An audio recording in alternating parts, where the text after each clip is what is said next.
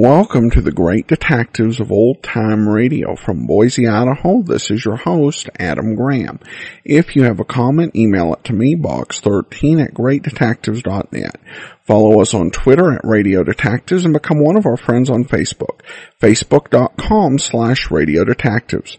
I do want to encourage you as you're making your travel plans, remember JohnnyDollarAir.com. JohnnyDollarAir.com is a Priceline affiliate, so you can name your own price on hotels, rental cars, airline tickets, and even more. And part of your purchase price goes to support the Great Detectives of Old Time Radio at no additional cost to you.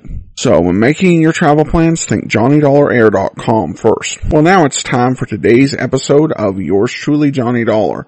The original air date, July the 26th, 1959, and the title is The Bolt Out of the Blue Matter.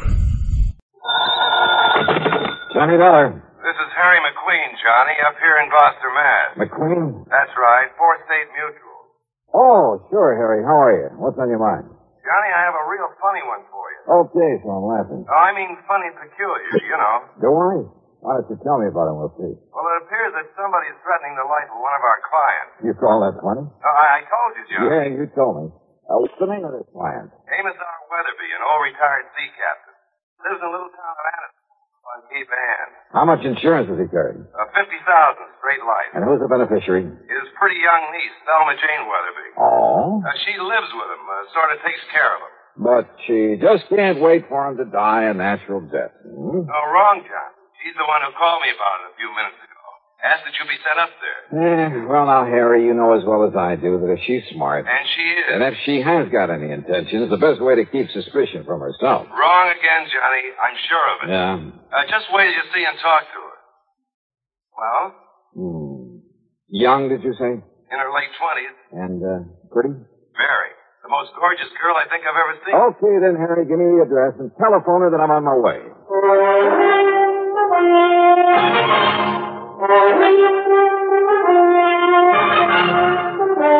CBS Radio brings you Bob Bailey in the exciting adventures of the man with the action-packed expense account. America's fabulous freelance insurance investigator. Yours truly, Johnny Dollar.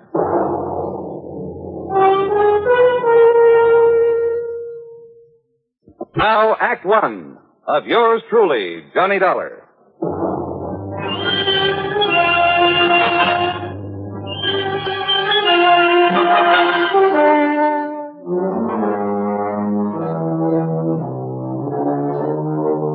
Expense account submitted by Special Investigator Johnny Dollar to the 4th State Mutual Insurance Company, Gloucester, Massachusetts office.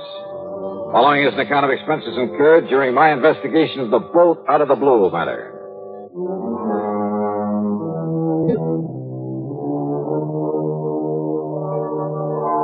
Knowing the Cape Ann country pretty well, I decided to use my own car on this one. So, expense account item 1, $14.70, mileage at the rate of 10 cents a mile. And a bargain for the company at half the price.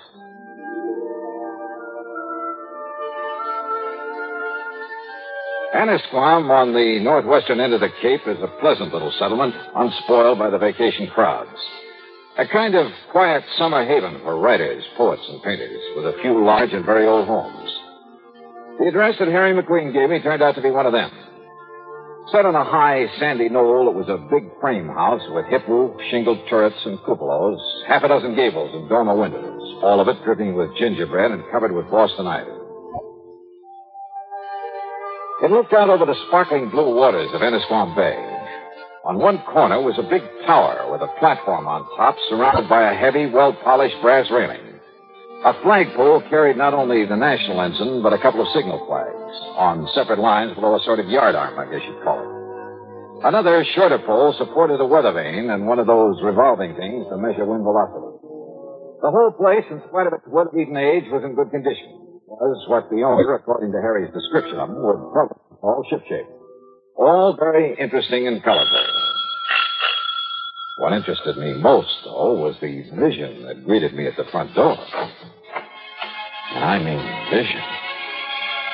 Yes? Oh, you must be Johnny Dollar. Any description of Thelma Jane Weatherby could only end up in the Department of Understatement. She was tall, well-tanned, and beautiful. A sort of honey blonde with clear, exciting blue eyes. The sort of figure that you dream about.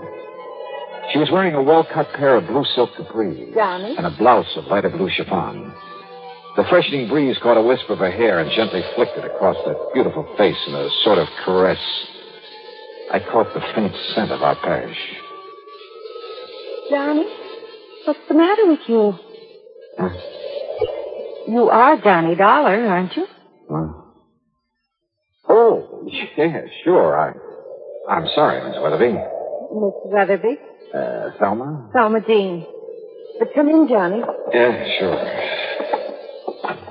The captain has just gone up to the bridge to look for the weather so we can talk safely. The captain? My uncle, Captain Amos Weatherby. Oh, boy. And the bridge is on that tower on the corner of the house. I see. He spends most of his time up there. It was about Captain Amos that I called the insurance company. So McQueen told me. Sit down, Johnny. And would you like a nice cool drink or something after your long drive? Well, I take it you'd like to tell me what this is all about while the captain isn't here, so why don't we save the amenities for later, huh? All right. I can tell you all about it in 2 minutes. All right. I was engaged to a fellow. That I can believe. His name is Roger Burton. Until a couple of weeks ago when the captain, who didn't like Roger from the start, well, he found out some rather unsavory things about him. Like what, Thelma Jean? Roger never told me, Johnny, but he'd been married. Twice, as a matter of fact. And both of his wives died under very funny circumstances. I see. Also, they both had considerable money. Which I will if anything ever happens to Captain Amos. So I understand. His insurance. So I not only broke off with him, but Captain Amos literally threw him out of the house. And believe me, in spite of his age, he could do it. And now? Well, before he left, Roger told Captain Amos he'd get even with him. He said that he'd kill him. You mean just like that? Yes. He even boasted that he could do it and get away with it. The same as he did with a couple of nosy wives. Those were his very words. You have no idea what a horrible person he became after the captain showed him up. It was like a maniac. Well, then you're lucky to be free of him. You bet I am. It'll be a long time before I fall for any sweet talk again. Oh, it'd be a terrible waste, Thelma Jean. What? Yeah, like you. Oh, Johnny, not you. No, I'm just kidding. Or am I? You better be. And yet, if all the stories I've heard about I you don't are believe true. one of them. And to prove that I didn't come up here just because Harry McQueen said you're the most beautiful, the most gorgeous gal. McQueen told you that? I'm sure right, 1,000%. But Then now... if I'd known that, and if you hadn't come, I'd never have forgiven you. Yeah, but now let's get down to what... Especially after what he said over the phone about you. Like what? Oh, that, you're an old, dull, stodgy, pedantic, Why, I'll bumbling... sue him. And I'll certainly try to prove otherwise. But right now... Now, Johnny. Now, let's get down to business. Well? Well, after the captain threw him out, we thought that was the last we'd see of Roger, in spite of what he'd said, in spite of his threats. What? Johnny, somebody has been prowling around outside this house at night. We've only caught glimpses of him, of his shadow, really, but I'm sure it's Roger Burton.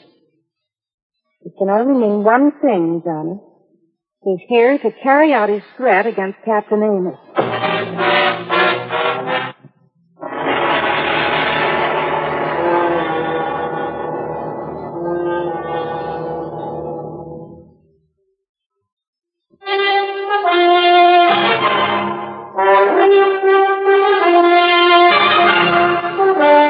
You're sure it's Roger Burton you've seen prowling around the place? Yes, Johnny, and only at night.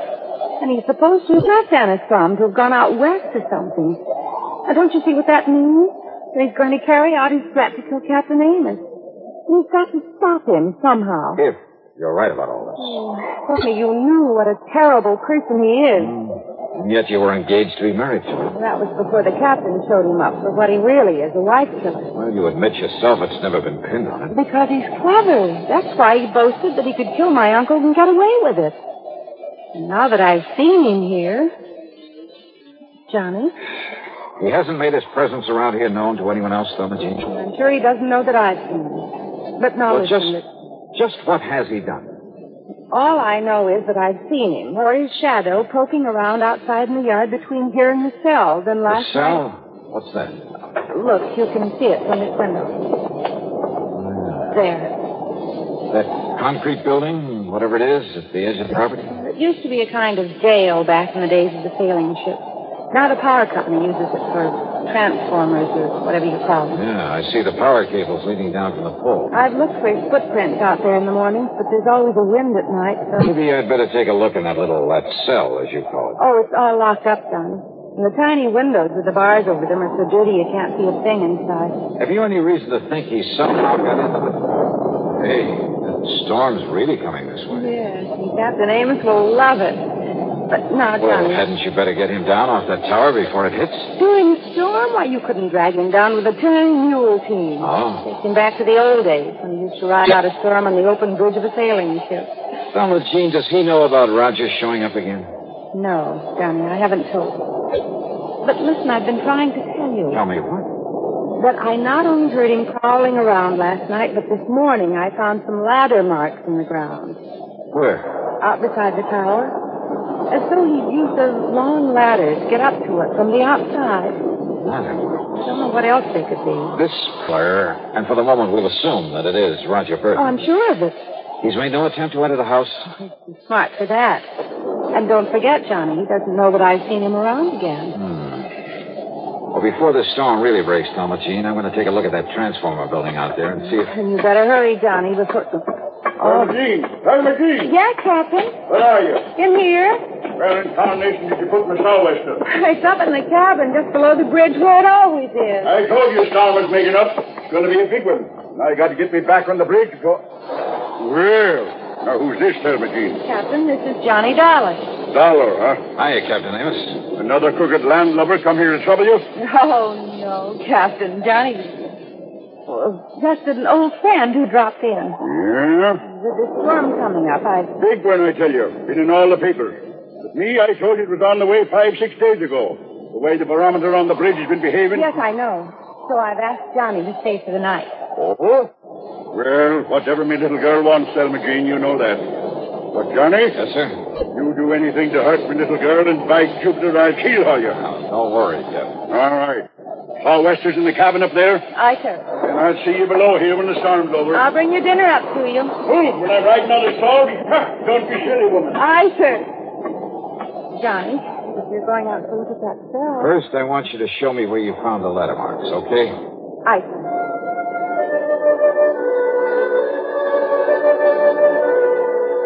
The marks in the ground were still quite plain at the base of the ivy-covered tower. The ladder must have been a tall one, high enough to reach the platform that the captain called the bridge. And I found, rather, a couple of things. A heavy lightning rod extended up the side of the tower, well hidden by the ivy. But the bottom of it had been sawed off, making it useless.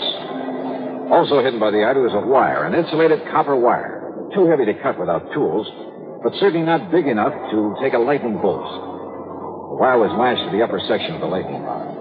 The other end disappeared in the ground at my feet, and it led away toward the cell, the little transformer station. It was dark now, and the storm was building up fast. I dashed back into the house, up to the second floor, and then up the winding stairway to the captain's bridge. You better lash yourself onto the rail, Johnny. This wind will blow you clean off of the deck into the sea. Looks like you're right, sir. I told her this nor'easter is going to be a big one, and it is. Reminds me of one night off the Azores. That was back in... What are you doing there, Johnny? This upper end of the lightning rod was 6 or 8 feet from the side of the tower, held there by big insulators. But again, the heavy copper wire, again hidden by the ivy. It connected the rod with the brass railing where the captain was holding on for dear life against the wind.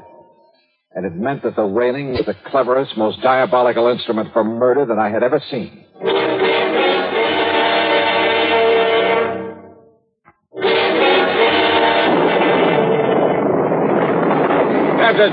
Captain Amos. Listen to her blow, Johnny. Listen, we've got to go below. Below, and Mr. Storm like this? Come on, it'll thunder and lightning steer you. Listen to me. Keep away from that rail. Go this rail, it'll blow us into the sea. I tell you, get away from that Keep rail. your hands off me, you blubberin' young... Sorry. I dragged him off his so-called bridge and down into the little room below. then hoisted him onto my shoulder and started down the circular stairway. Johnny! What is it? What's happened to him? I'm afraid I had to knock him out. What? To get him off that platform up there. No! Johnny, you shouldn't have. You'll never forgive you for... For what? For preventing him from getting electrocuted? Oh.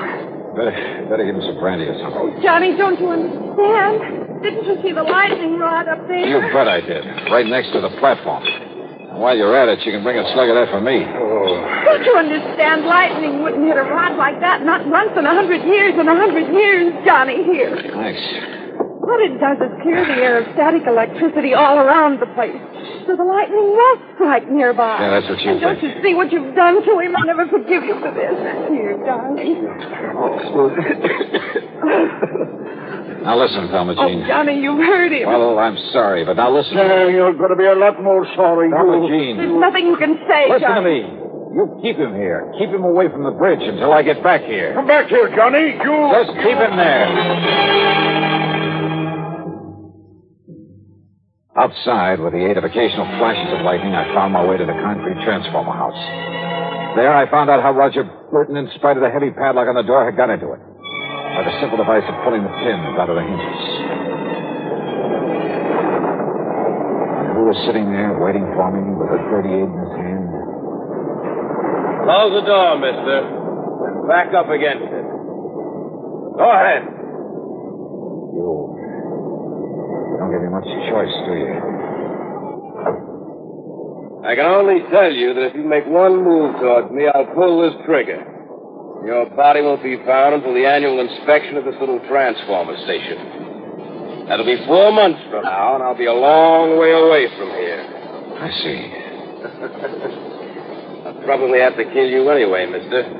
After I get rid of that meddling old man up in the tower the old fool calls the bridge. Up on the tower, Burton? Yeah, I saw you drag him away from there through this window. Just before a good flash of lightning that could have been my cover-up. But don't worry. He'll be back. Hanging on to that railing, riding out the rest of the storm. And when he is... The rest of this madman's murder weapon was all too obvious now.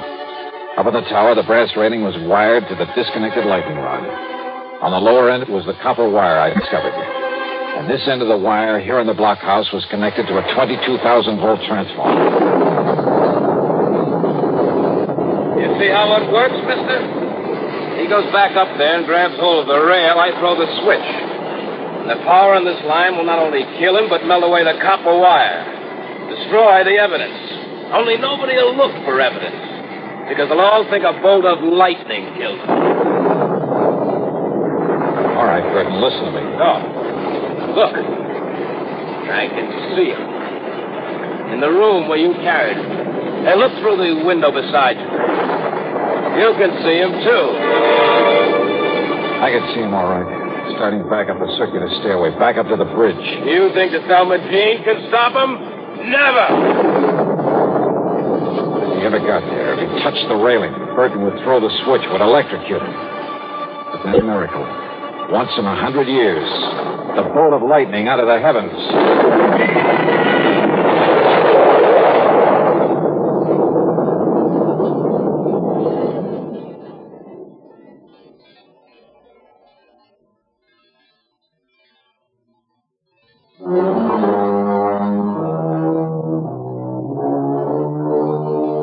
Yeah. The bolt of lightning had struck the rod high up on the tower, had streaked down the wire into the blockhouse. It fairly exploded inside of it. The force had blown me out through the door, and it was a couple of hours later inside the house before I was able to move. Burton, holding the switch, had been killed instantly. I'm glad I hadn't tried to get any closer to him. It was a bolt out of the blue. It was justice in its own strange fashion. Expense account total, including a checkup by one of the local medicos, some new clothes, mine were in shreds, incidentals, and the trip back to Hartford, $171.50. Yours truly, Johnny Dollar.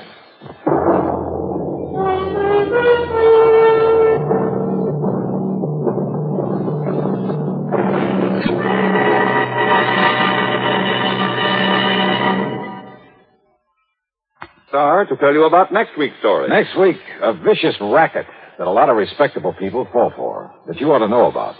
Join us, won't you? Yours truly, Johnny Dollar.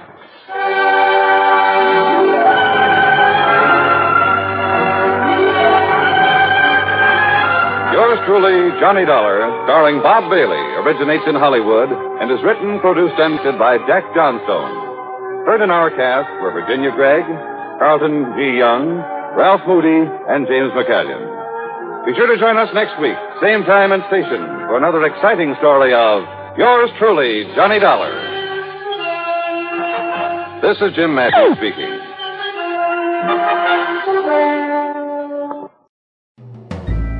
This is Andrea J. Graham, author of the Web Surfer series, and a Madam's Wife. You're listening to the Great Detectives of Old Time Radio.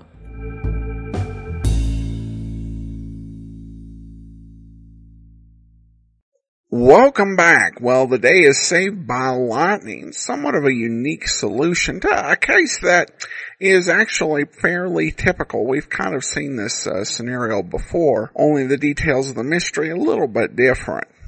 Well, we do turn to listener comments and feedback now. And a comment from Beth regarding the Frantic Fisherman matter. She says, I love this program. I'm glad you enjoyed that episode. Certainly an interesting one. Then we had another comment on Facebook. And a comment from Jay says, tough luck on the podcast awards, Adam. You do good work, and I voted off, and keep at it. You're a living historian in an increasingly digital age. Well, Jay, thanks for your kind words, and I appreciate everyone who voted for us in the podcast awards.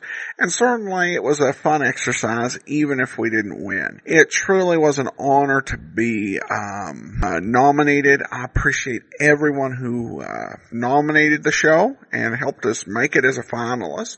And I also appreciate everyone who cast their votes for the show. Truly appreciate all the support. So I want to thank them, and I also want to congratulate the podcast that won in the entertainment category, which was We Have Concerns. So congratulations to We Have Concerns for their win in this category, and thank you to all of our listeners for all their great support. All right, well, that will actually do it for today. Join us back here tomorrow for Dragnet. And next Friday, be sure and be here for another episode of Yours Truly, Johnny Dollar. In the meantime, send your comments to box 13 at greatdetectives.net. Follow us on Twitter at Radio Detectives and become one of our friends on Facebook. Facebook.com/Radio Detectives.